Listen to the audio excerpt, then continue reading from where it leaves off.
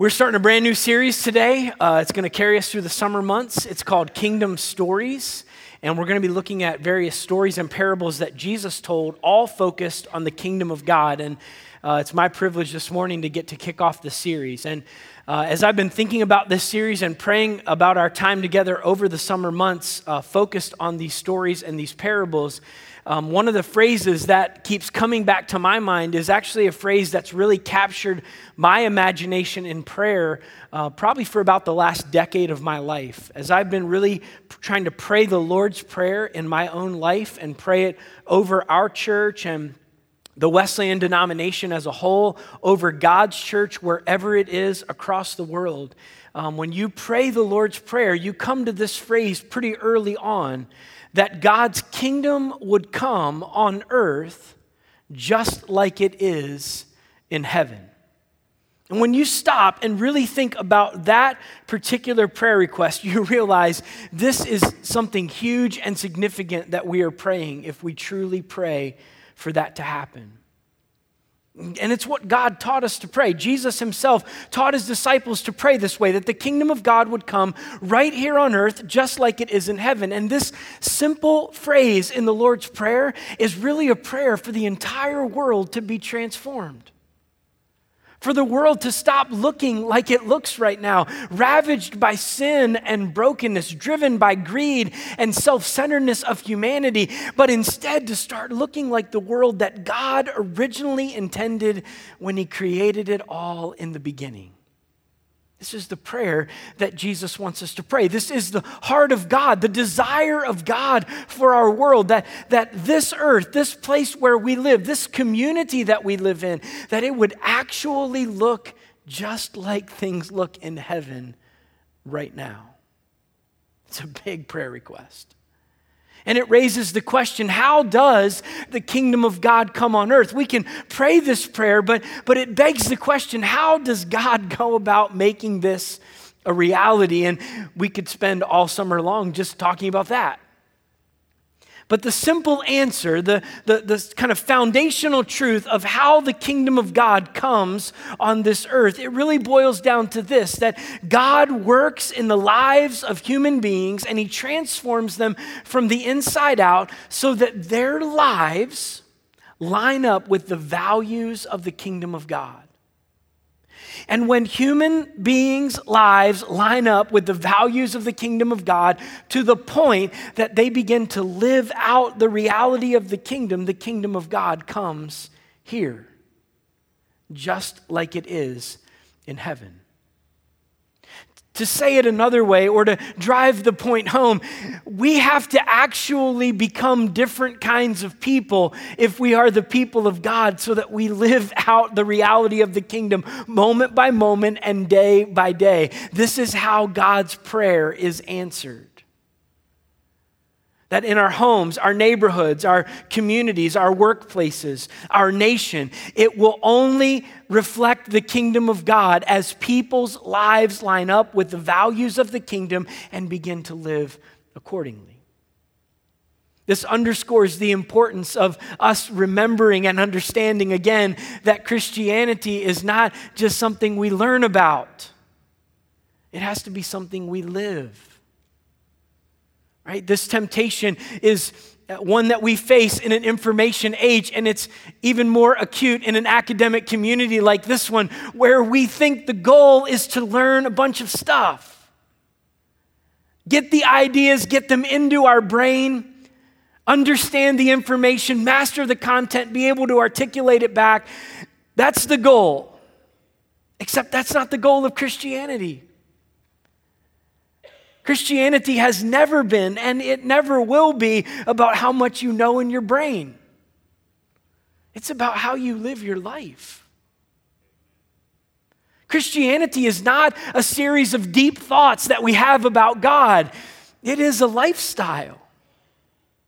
It's taking the things that God has planted in our lives, truths and insights about the kingdom, and allowing them to take root in our lives to the point that we actually change the way we live. And we actually begin to live in ways that reflect the values of the kingdom. It's critically important for us to understand this because Jesus did not come and give to his church the Great Commission, which reads this way, go and teach people all that I've taught. Jesus didn't say that. Jesus said, go and teach people to obey what I have taught. See, Christianity has to be lived out. The kingdom of God has to be lived out moment by moment and day by day. And as we live out the reality of the kingdom of God, the kingdom comes here, just like it is in heaven. So all summer long, we're going to be focused on these stories about the kingdom for the sole purpose, not of learning a set of facts about the kingdom of God that we can file away in our brains. The point of this series is that we would learn insights and truths about the kingdom that we can put into practice, and that throughout this summer, we would find ourselves putting into practice these realities about the kingdom of God, so that the kingdom can come more and more in our lives, in our homes, in our neighborhood, in this community, just like it is in heaven. So we begin this morning in Matthew chapter 13, the story that was so masterfully told by those children in the video. That was my favorite scripture reading I think we've ever done here at College Wesleyan Church, watching those kids act out the story. Matthew chapter 13, the story that we're looking at this morning, the parable of the sower, most Bibles read, but it's really not about the sower at all, and it's not even about the seed. The story is about the soil. The parable of the four soils, and that's what we're going to look at today. It is the introductory parable to this series because most of the parables that we're going to be looking at throughout the summer come right out of the Gospel of Matthew. And Jesus told this particular story as an introduction to a series of stories and parables about the kingdom. It's clearly an introductory story because it's the only story where Jesus tells the story, has an exchange with his disciples in the passage about why he tells stories, and then Jesus explains the story he just told. So in a lot of ways, my job in kicking off the series is really easy because we're just going to look at what Jesus said the story means. Every other preacher in this series, they have to figure out what Jesus meant. My sermon just says this is what Jesus tells us it means because he actually explains it right in the passage. Now, what we know about this story as kind of a way of introduction is that Jesus tells us the seed that the sower is scattering is the message about the kingdom of God. We see this later in Matthew chapter 13 when Jesus starts to explain the parable. He tells us that the seed is the message about the kingdom of God. And he says that the seed, that the sower is scattering, is finding its way onto four different kinds of soils. Jesus says some of the seed falls on the path. Now, the path has been trampled by the feet of people as they've walked here and there and back and forth. And so the path is hard, it's firm, it's almost like concrete. The seed doesn't penetrate into the soil at all. It just sits on top, and the birds come and they turn that seed into food. They eat it. Jesus says this kind of soil represents the person who is not open or receptive at all to the message about the kingdom of God. They can hear messages about the kingdom. People can talk to them about the kingdom, but that seed doesn't go down into their heart and soul. It just sits on the surface. And the evil one, Jesus said, comes and snatches the seed away, and that person's life doesn't change at all. Jesus goes on to say some seed falls on the rocky or the shallow ground. And at first glance, this looks like the right kind of soil because when the seed lands there, it sprouts up pretty quickly. But it doesn't really develop a good root system. So as soon as the conditions change, the sun comes out, the conditions become more challenging and more difficult, that plant withers. Jesus says this kind of soil represents the person who quickly and enthusiastically receives the message about the kingdom, but as soon as life gets hard, they bolt. They run the other way, and the message of the kingdom in their life is snuffed out, and their life doesn't change at all. Jesus says some seed falls on the thorny or the weedy ground. And what happens there, the seed goes down into the soil, and it's better than any of the two soils that precede it because the seed actually puts down roots and it begins to grow. But eventually what happens, the thorns and the weeds, they actually choke the life out of the plant. In most cases, the plant dies. In some cases, the plant might live, but it can't produce fruit because it's spending all of its energy fighting for life. Jesus says this kind of soil is like a person who receives the message, but they don't make the kingdom their number one priority. Other things in their life fight for top priority. And what ends up happening is eventually the message of the kingdom begins to be choked out in that person's life. Jesus actually says it this way: the worries of life and the deceitfulness of wealth choke out that plant and it becomes unfruitful.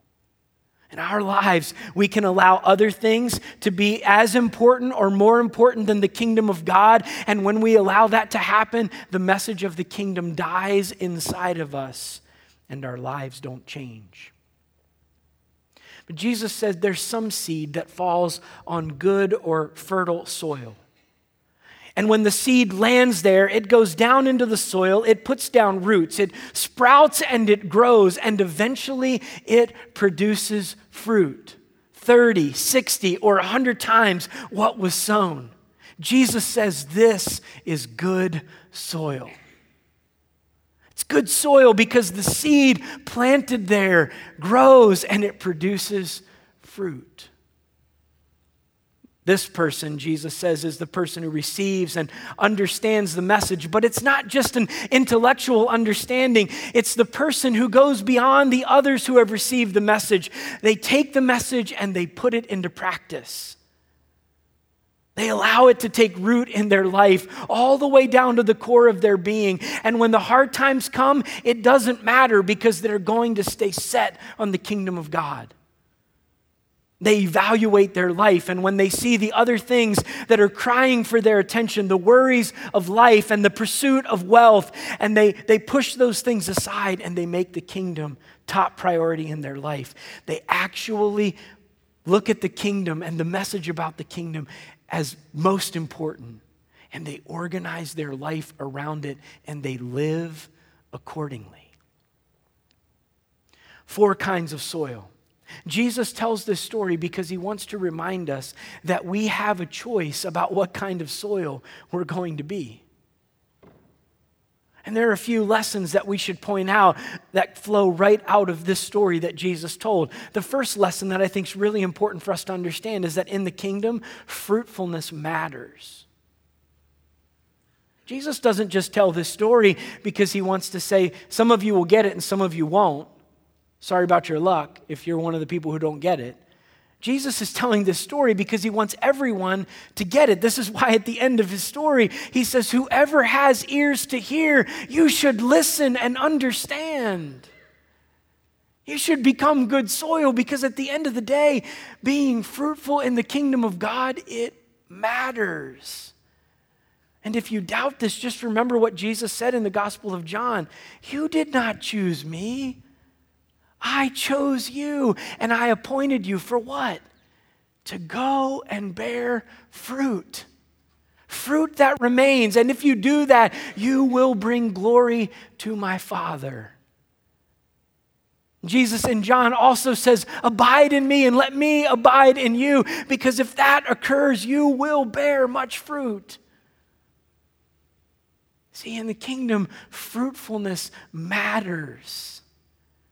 God wants people who are fruitful for the kingdom of God, because remember, God's great vision is that the kingdom of God would come here, and that happens when his people produce the fruit of the kingdom in their lives. Fruitfulness matters.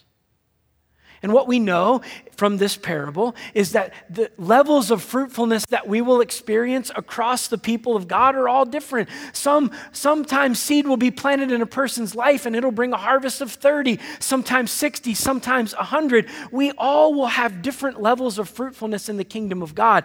The question is not, am I bearing more fruit than my neighbor? It's not a competition. The question is, am I allowing the message of God's kingdom to be planted in my life and put down roots and grow and produce fruit for the kingdom of God? That's the question. Fruitfulness in the kingdom of God matters. And what kind of fruit are we talking about anyway? I think there are at least two kinds of fruit that God wants to produce in and through our lives. They are the fruit of character and the fruit of disciple making.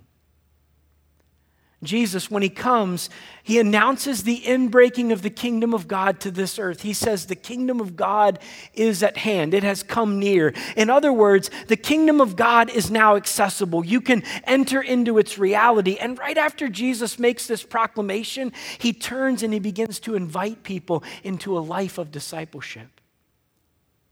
And when he calls them, he says, "Come follow me, and I will teach you how to fish for people." When Jesus calls them this way, he's calling them to produce the fruit of character and the fruit of disciple making.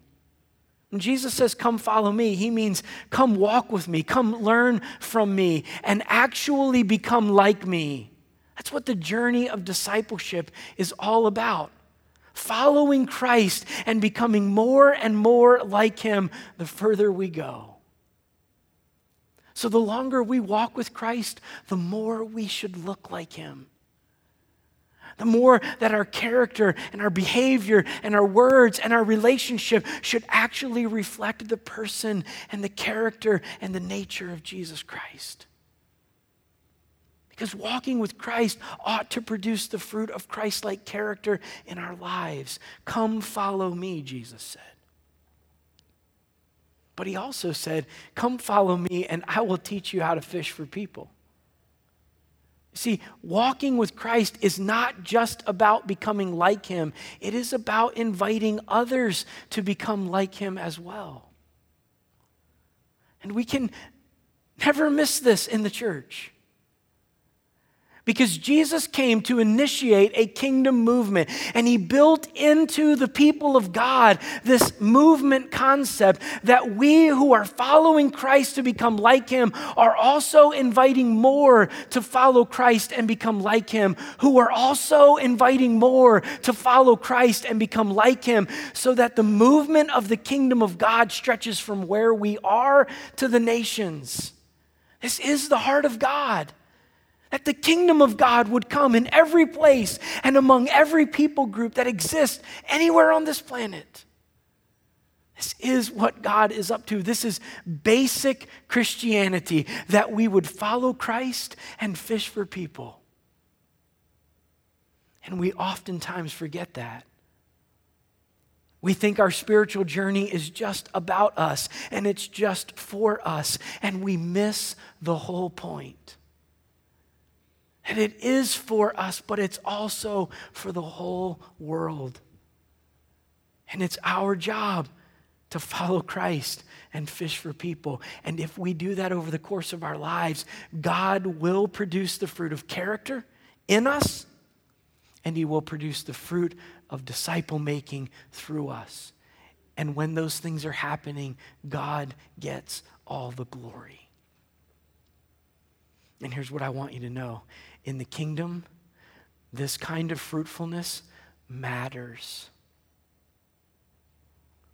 It matters. When God looks at your life and he looks at your spiritual journey, these are the things he wants to do in you and through you. If we'll let the message of the kingdom be planted deeply inside of us, that's the kind of fruit God wants to produce in and through our lives.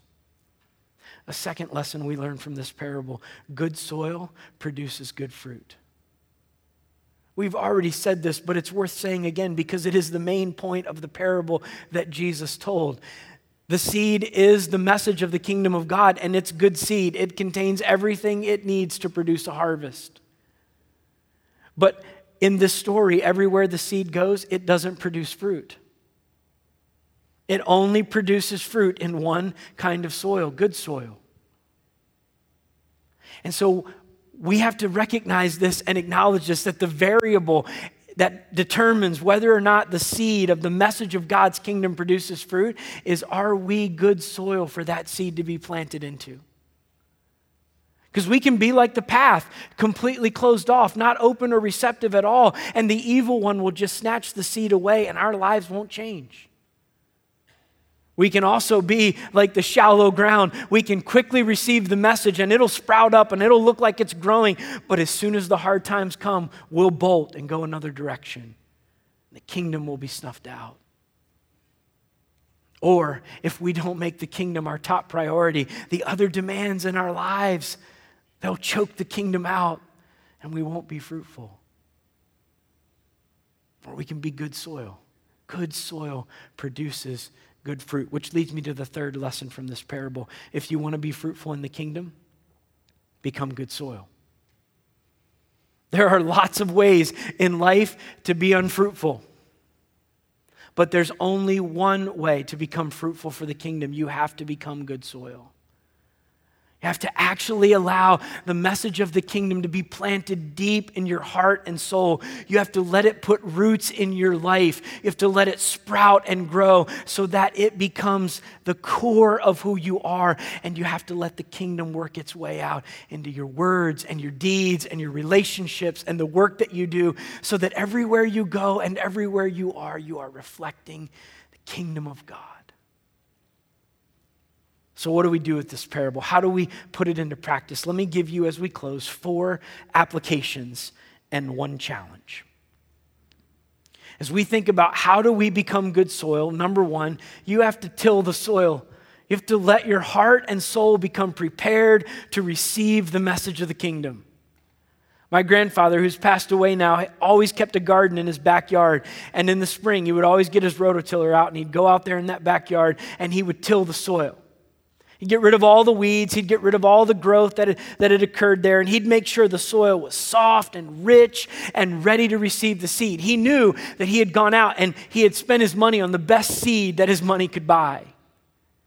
But that wouldn't make any difference if the soil wasn't ready to receive it. In our own lives, it's no different. You and I have to spend time in the presence of God, worshiping Him, seeking Him in prayer, entering into the divine conversation of the triune God, communing with God in His presence. And as that happens, our heart and our soul become soft and pliable and ready to receive the message of the kingdom of God. Jesus talks about this in John. Abide in me and let me abide in you, and you'll bear fruit. You got to till the soil. You got to let your heart and your soul be prepared. Secondly, you've got to receive the seed. You've got to hear and reflect on the word of God, on the message of Christ. You have to actually take the word into your life. And you can do this in your personal devotions as you open the scriptures and ask God to speak to you. You can do this when you meet with your spiritual formation group and have conversations about the scriptures. You can do this when you gather in a setting like this to hear preaching and teaching.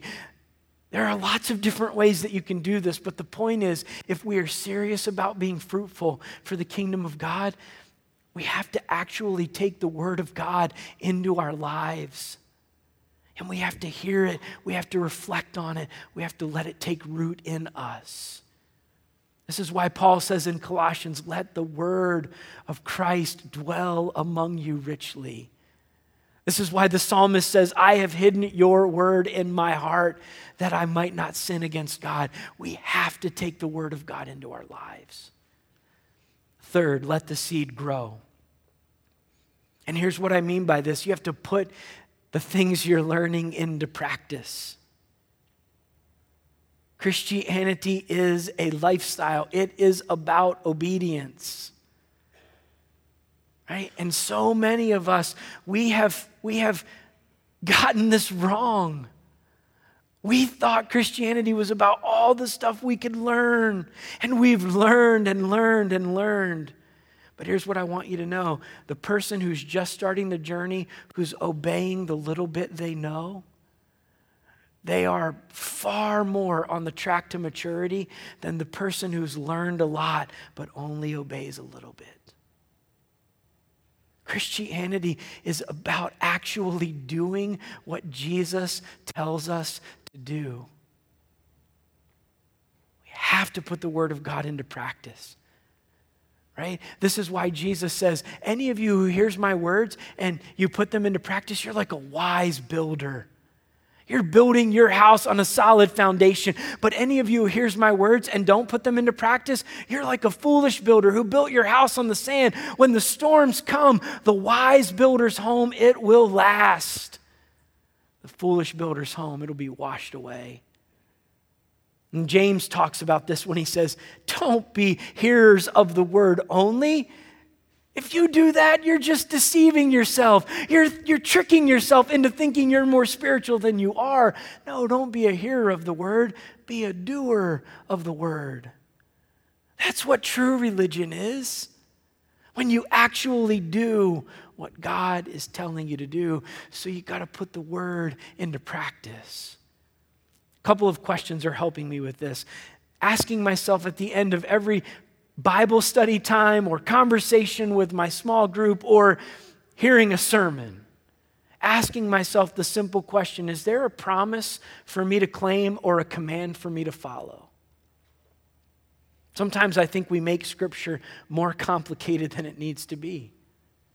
It is the Word of God to us. And if we would just ask, is there a promise in this particular passage that I need to stand on? Or is there a command that I simply need to obey? And then go do that. Another question that's helping me is, what do I need to do with what I've just heard? We need to develop in our lives a bias for action. God, what do you want me to do with what you've just told me? Hey, we've got to put it into practice because that's how the seed grows in our lives. And then fourthly, you've got to reproduce the seed. You got to share what you're discovering and what you're learning and how you're growing with others. Again, basic Christianity. You're on the journey and you're helping others take the journey with you. So you've got to think to yourself as you're learning things, as you're discovering things, as God is shaping your life to reflect the kingdom, who do you need to be sharing with? And what do you need to be sharing with them? Learn to tell your story about how God is at work in your life. And as you tell your story, you'll have an opportunity to point to the story of God over and over and over again. And as you do that, you will have an opportunity to invite people to take the journey with you. And as you reproduce the seed, as you share the story with others, God will produce the fruit of disciple making through your life. And there's just nothing that's more exciting than that.